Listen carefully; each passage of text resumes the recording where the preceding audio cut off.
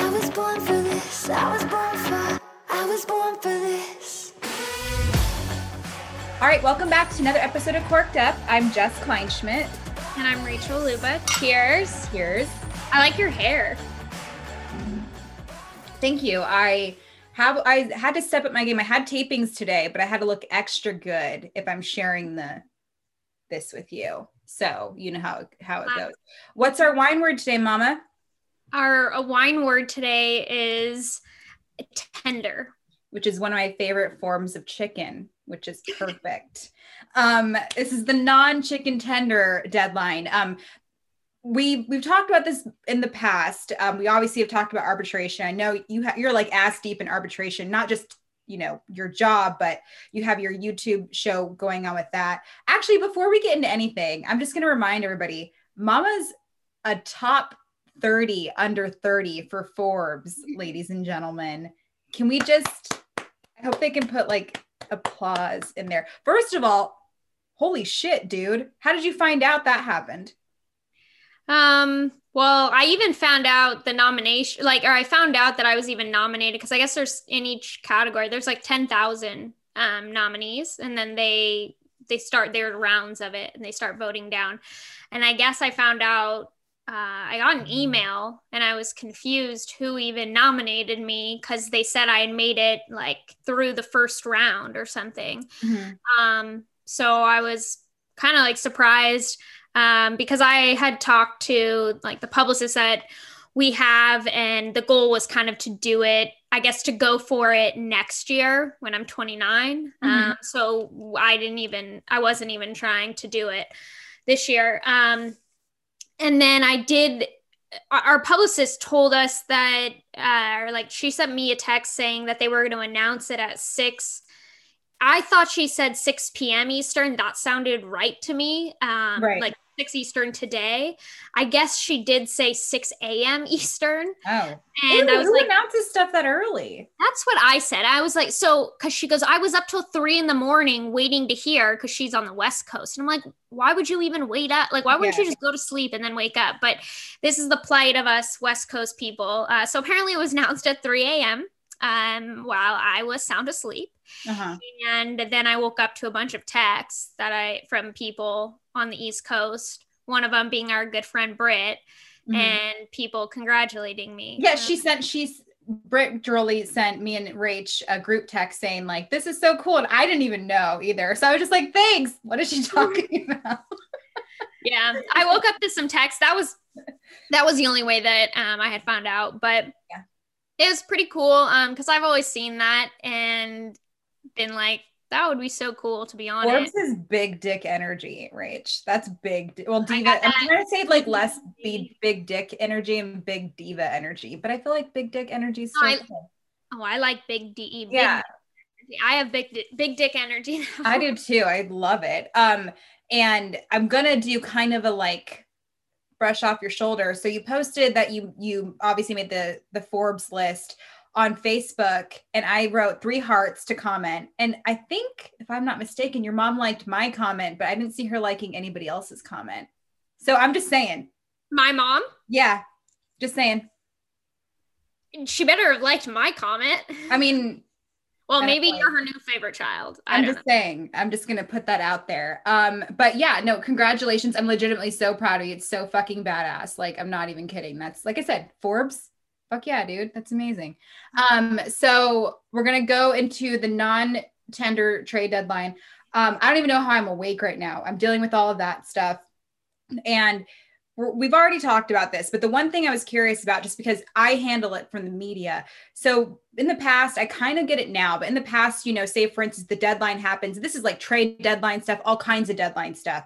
So say for instance, a move has happened, contract signed, whatever.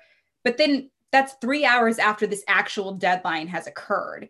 So I'm curious, what has to happen before the deadline, before maybe I would hear about it in order, and then that, because a lot of people are confused, right? So 3 hours after the deadline, these moves are, quote, being made. They're not being made, they're just being announced. Yeah, so up until the deadline, what has to occur in order for it to actually make the deadline official?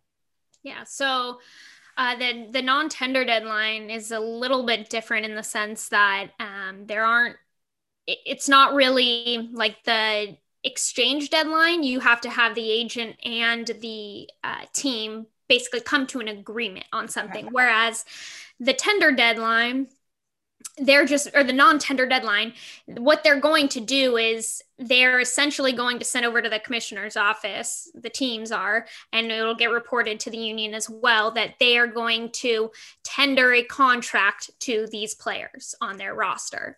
So everyone they decide not to will essentially be non-tendered. And so they have until 8 p.m. Eastern to do that. Literally 8:01.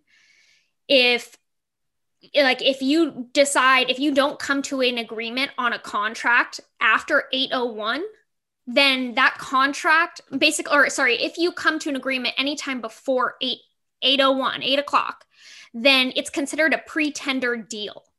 That deal means that, first of all, the reason that an agent and a team would probably do a deal like that is because they're concerned that come 8 p.m., the team will not tender them a contract.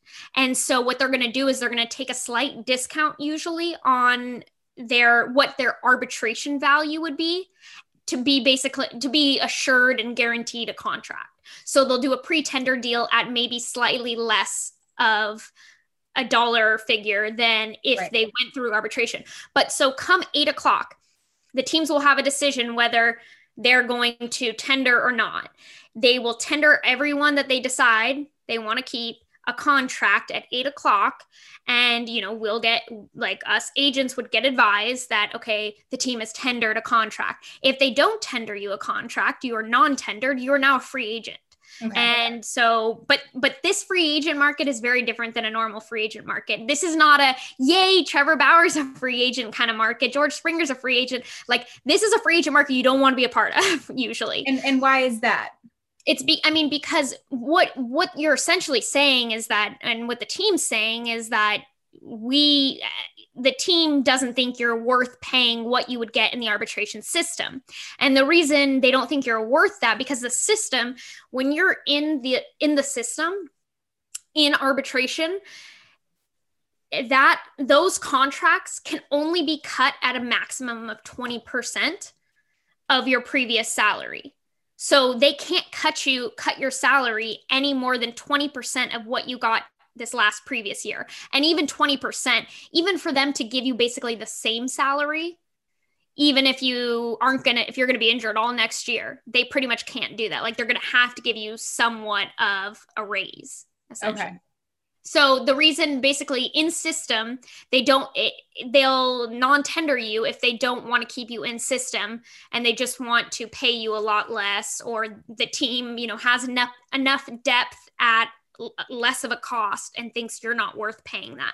So hopefully that kind of explains why they would non-tender a player. And then everyone else who gets tendered a contract, nothing is going to happen now until like later the first week after the new year. Like, okay. There'll be no contract. We see contracts happening right now because they're pre-tender contracts. They're contracts where the player and the agent have a good feeling that the team probably won't tender them and they don't want to test the free agent market. So they're going to take a slight discount and just get a deal done before the deadline. Okay. That's interesting. And you mentioned, you don't want to be a part of this free agency. And I think we know from the beginning, we talked about, it's very unprecedented. You'd think I said that word so many fucking times, I'd be better at it. I cannot say that word. Unprecedented, off-season, season, all the things. But I noticed like there's some contracts that are being signed. I'm just going to think about Mike Minor only because I just covered him with the A's. And he had the ability, kind of what Drew Smyly did, to turn a small contract into a bigger, somewhat longer contract. And so kind of opening up to looking like starting pitchers, that market's looking good for them. I'm curious because we talked about it. I don't want to say certain teams, but it's the truth. Teams are saying it's going to be a bloodbath for the free agents, but it looks like it's not as bad as they maybe have said. So were they full of shit, or do we still have to see if it's actually going to be a bloodbath or not? Because it looks like it's pretty promising for a client such as Trevor. Yeah, so okay, so when I said like you don't want to be a part of this free agency, it doesn't mean this. I mean, maybe you don't, but like this specific one, it's basically you don't want to be a part of a like you don't want to be a free agent who gets non-tendered because your market is very different. Gotcha. It means basically your whatever your value would be around in arbitration, it's going to be less than that. So it's not like the traditional free agency that once you get 6 years of service, these are people players that are less than 6 years, that free agency. So so the ones less than 6 years, that's a different free agency than somebody of Trevor's caliber. Right. Being a free agent before 6 years of service is a different type of free agency. Different ball game. Yeah. Love it. So look, but the market's been fine. You know, you have Morton, he's older and he got a pretty good deal. And people don't realize too, he wanted to be around his family. He wasn't really going to play anywhere outside of Florida and Atlanta. Atlanta spring training is right, I think, where his family lives in Florida. So, you know, if you narrow or if you limit your choices of potential suitors to basically 3 teams, you know, your value is going to be limited as well. You know, if he was open to going to a lot of other places, it probably could have been higher. But, you know, but he did fine. But that's look at big energy though, too. I love a guy toward the end of his career, like the Cole Hamels, who can kind of nitpick and pick and choose where they want to go. I love that because that's where they want to retire. It's where they want their kids to be raised. It's more of a lifestyle choice. And, you know, over a couple of years, Morton did really well, you know, so I don't think that's where he got to be a little bit more picky, which is cool. Yeah. Yeah, absolutely. I mean, listen, when you are a free agent, when you earn free agency rather than you're forced into free agency, that's the big difference. And when you earn free agency, you can have all the big dick energy you want. I mean, you can choose where you go. It's going to be at a price, but in general, you pretty much can choose. So yeah, look, I think it's slow right now because it's weird. It's weird because we don't have this forced winter meetings where everyone's going to be in the same room. So that usually forces people to start conversations and to start making decisions. We're not going to have that. You know, we have what's going to happen tomorrow. We don't know. We will see. I think last year around 40 players got non-tendered. It'll be interesting to see if there are a lot more this year or, you know, or not. But you know, I think I've told you this before. The teams are going to cry poor. They always do. They do even in COVID-19 years. Yeah. They complain. It's like when I complain about saving my money, but I'll go on Amazon and buy 5 things. Yes, exactly. Yeah. So they love to, you know, cry poor, but in the end, like they'll spend money.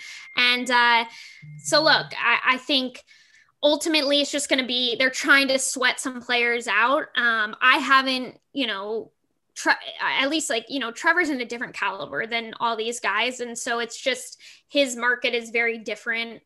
You know, we haven't really felt a squeeze from the teams saying, you know, we're poor, we can't spend. Help me, I'm poor. Yeah. But, you know, I think the December 2nd, tomorrow, the non-tender deadline is going to be an interesting one. You know, there very well could be a big influx of players that are now on the free agent market. Yeah. And it'll be interesting. I think, you know, every year that goes by, I get more and more in depth in my coverage. And I'm really thankful for that. But it's just like, it's a lot. So I guess with this off season, it's just, I don't even know how to describe it. It's just something different I've never experienced and none of us have. So with that being said, we're going to move on to a different client of yours. Eric Jagers just got hired an assistant coach for the Reds. Mm-hmm. He is the big league assistant pitching coach for the Reds. He is the youngest assistant pitching coach in MLB history with the oldest team, which is pretty cool. Yeah. And he's your client. And I saw that and I'm interested just because I know you have a softball client in Paige and you have, of course, baseball players. And just me, I have an agent myself, you know, I work in the media. So I'm curious, how would you handle a Trevor Bauer compared to an Eric Jagers? Because there's still contracts involved. There's still things you have to emulate in their contract. But how do you approach a coaching contract compared to what you're used to with baseball players? It's very different. So Eric Jagers he was my first pitching or my first coaching coach client. And he actually, right when I had signed Bauer, he knew Bauer, he knew me from Driveline. I spent a lot of time up there, watching what they do and getting to know those guys. And Jagers, he's 25 years old, but this kid he's so smart. And he came to me and was like, look, I saw what he saw what DJ did, the, head pitching coach for the Reds. And he saw when he ended up signing with the Reds, he kind of went on the free agent market, and he was the first coach to really do that. He was like, why can't I just, shop my services around and see how does he do that? Because I kind of get what baseball players do, but how does a coach do that? Well, he pretty much just said, like, I want to interview all these, like, and I'm a free agent. He ended up kind of just announcing it. He's like, I'm a free agent and I want to know who wants me. But the thing is that it's so different. It's so old school with how contracts work and how, the front office and the coaching staff organizationally, works and operates compared to players, right? They don't have unions. They don't have any of that. Managers have, they have agents usually, but there's no reason that a lot of these coaches don't have agents as well, or at least a lawyer to look through their contracts. And so what they do, players have uniform player contracts, UPCs. So it's very standard language. The employees have the UEC, the Uniform Employment Contract, very standard. And guess what? Very, very team friendly, not employee friendly at all. And as a lawyer, when you read these, you're like, oh my God, you guys have no rights at all. And I feel like these guys are getting shafted. Yeah. And even as far as, that you heard the Mets kind of brought this up, actually, I think in a press conference or some in the media recently, about how they're kind of disappointed, or I think Steve Cohen was frustrated with how unavailable a lot of the people he wanted to interview for GM positions, how unavailable they were. And he was denied access. So that's the thing for these coaches. When you're with a team, other teams cannot, they have to ask permission basically in order to talk. They have to ask permission with the current coach's team. I did know that because I've heard coaches been like, thank you for the Angels for letting me interview with this guy and that guy or whoever. Okay. So they can be denied access, which is a very weird thing. Like, a lot of contracts have clauses in it where they're, standard kind of non-compete. So you might not be able to compete for for a certain amount of time with another, in another company or work for another company. You and I have talked about non-competes before. Yes. Yeah. So, but this is different, right? They can deny you access. Like, you cannot teams are not allowed to talk to you and offer you a job for more money, etc., unless your current employer gives them permission. And usually they're supposed to give them permission if it's going to be a promotion from your current position with the team. But a lot of times they just won't even tell the coach. So the coach has no idea that people are interested, other teams. And so anyways, Jagers came to me and he was like, look, I want you to represent me and I want your help with my contract. And I want to make sure that with strategy and all this stuff. So I started helping him last year. He was actually interviewing, he was looking at basically the Phillies and the Reds. And it was very different in the approach. Even teams, they're very uncomfortable with the idea that, oh my God, this pitching coach or this coach has an agent. It's smart. In no way do they think oh, you're not allowed to do that. They're just like, oh, shoot, we have to be a little more careful. And it helps Jagers in the beginning too, in a lot of ways, because last year there were certain things that he felt like he could, in a lot of times you might be uncomfortable to ask your, future employer certain questions well, will I be able to have this? Or what about this?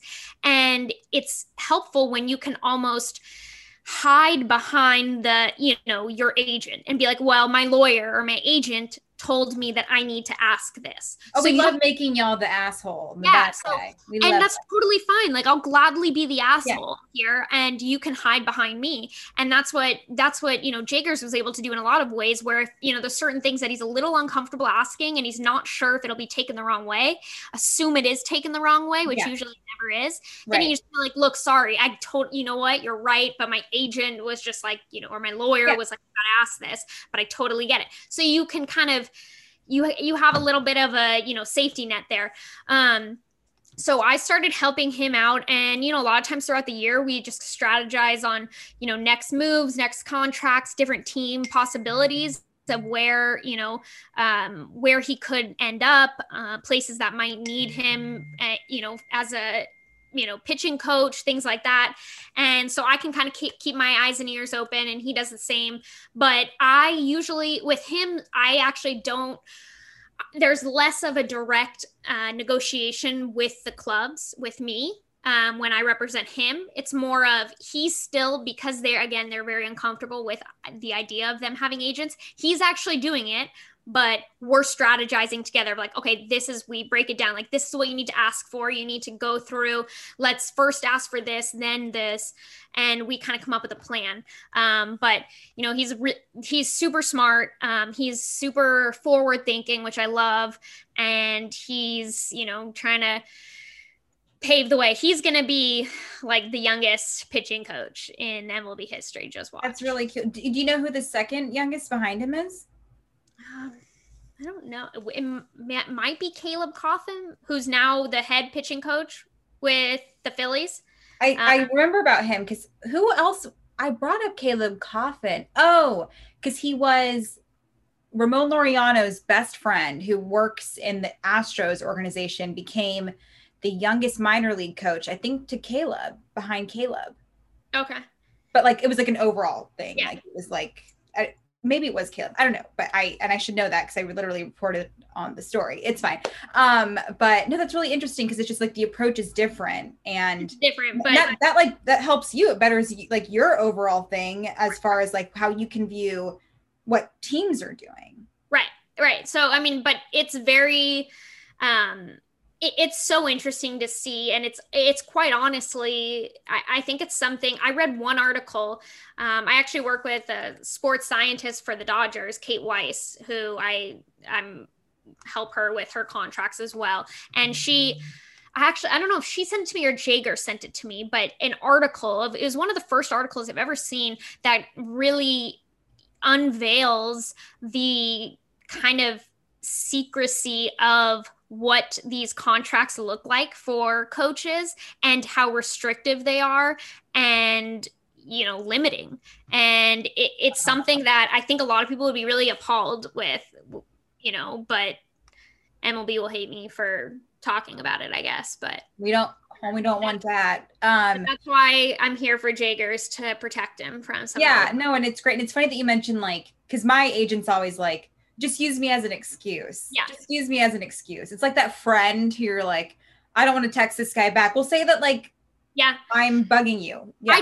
I told you, we were talking about that one time too. Like, people tell me all the time. I mean, Bauer will tell me this. He's like, you need your own agent, Rachel, because like, it's hard to negotiate for yourself. It really is. It's my gosh. Yeah. I like, it's like when I give my friends dating advice, I'm amazing about it. Do I take my own dating advice? Yeah. Fuck no. But I give them great advice. If anyone is an agent out there that wants to represent an agent, I mean, it's like a therapist needs a therapist too. You need like somebody kind of there for you. So that's interesting. Yeah. If anybody's looking and can be a bigger asshole than Rachel for her clients. Hey, I need to work on being more of an asshole half the time. So. Yeah. See, I don't agree. I think you're a great asshole. And I mean that. Really? I really mean that. That's great, because it's funny. Jacqueline Dahl, she's Patrick Mahomes. She does his marketing. She's a badass. We talk about this all the time of how both of us are we're naturally, like, we're used to being nice to Yeah. people and we don't like being assholes, but in this industry, you absolutely have to be an asshole sometimes. Yeah. And so, like, she was funny. She was telling me, she's like, sometimes I just start rewatching Entourage and I just, you know, especially the scenes with Ari, because I need some motivation for to be an asshole. I'm like, that's brilliant. Yeah. You know? No, I agree. And I feel like I'm the same way. Like, I'll go to bat for my friends like it's nothing. Right. When it comes to myself, I'm like, okay, it's fine. It's fine. Yeah. It's so weird. And I'm sure there's more science and psychology with that, right? Like, we don't understand our own worth in a way. So it's kind of interesting from that. You signed Yasiel Puig. He is now your client. I'm curious, just because, like, how did that all go down? Yasiel Puig's always been a question mark, an enigma for me. And I say this with love. He's a difficult client to take on. And not only that, but I just remember covering him. A lot of teams said that too. Like, when you get Yasiel Puig, you get all of him. So I'm curious, just because I love the guy. I think he's so perfect for the game and he makes it fun. He licks bats, all the things. How did that process go down? And, what's the deal with this situation with him and Trevor going up in a throwing competition? So I'll talk about the throwing competition after, but Yasiel, I love Yasiel. I've always, watched him, and fans, the way they love Yasiel is incredible.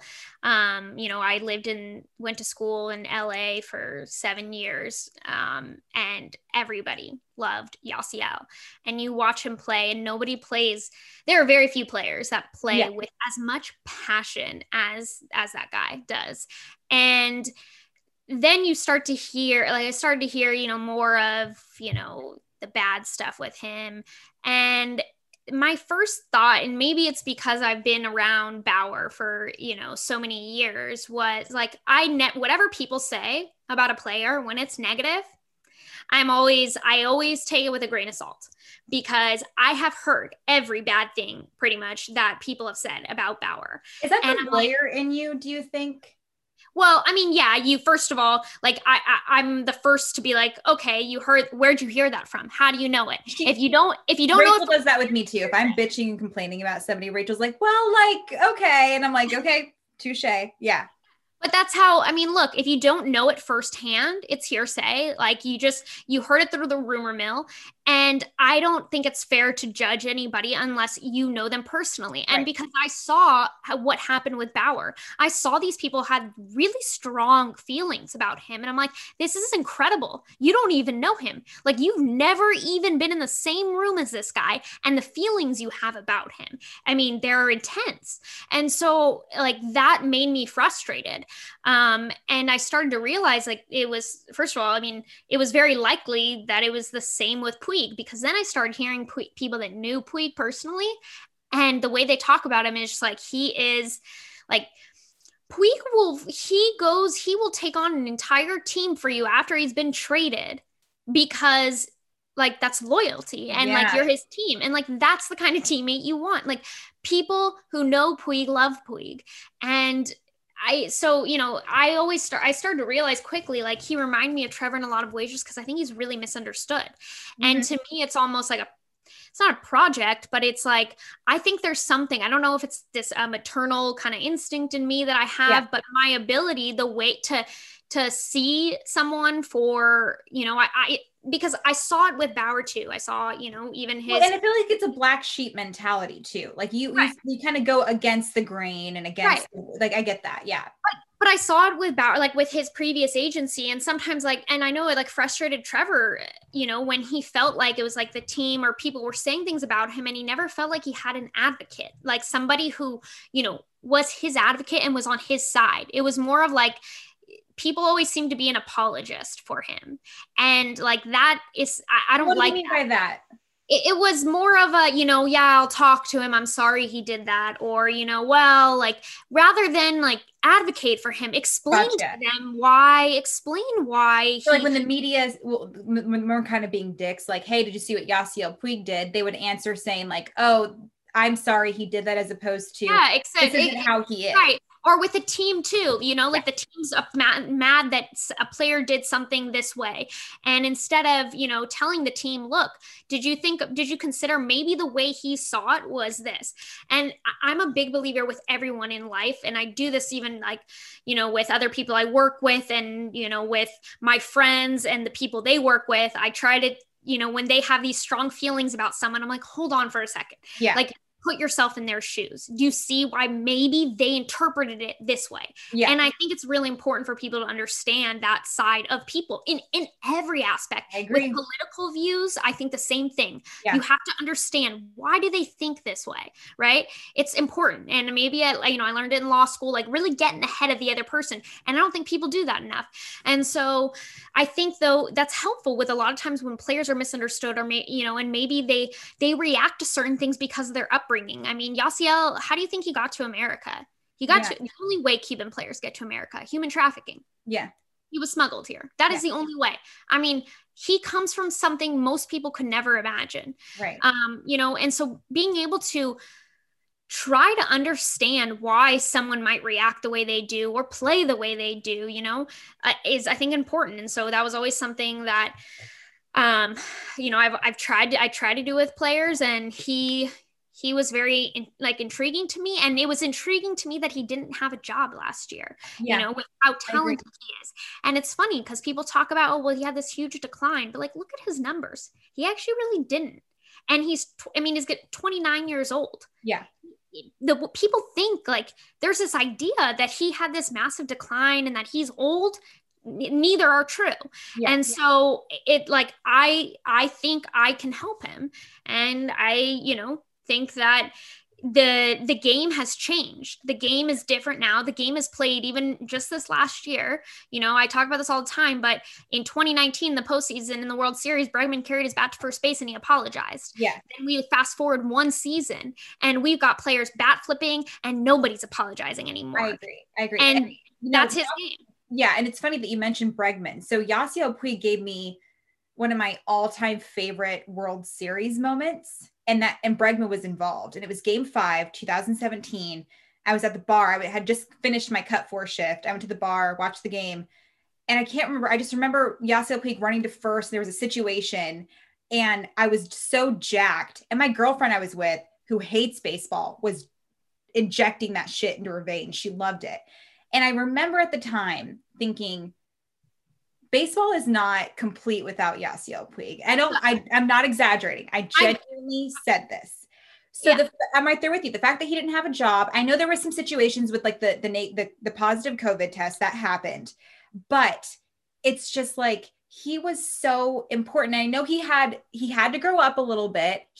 But I also, you mentioned the misunderstood, which is how I felt about Trevor. But now that Trevor's more his platform's bigger, so he kind of took over the media and said, this is who I am in a big way. I feel like you're the perfect person to represent a Yasiel Puig for that reason, because you can kind of show him, hey, you can be in charge of your own platform. Right. That way the media doesn't have to twist your words or anything like that, because you're standing up for yourself and you're saying those things. What Trevor did.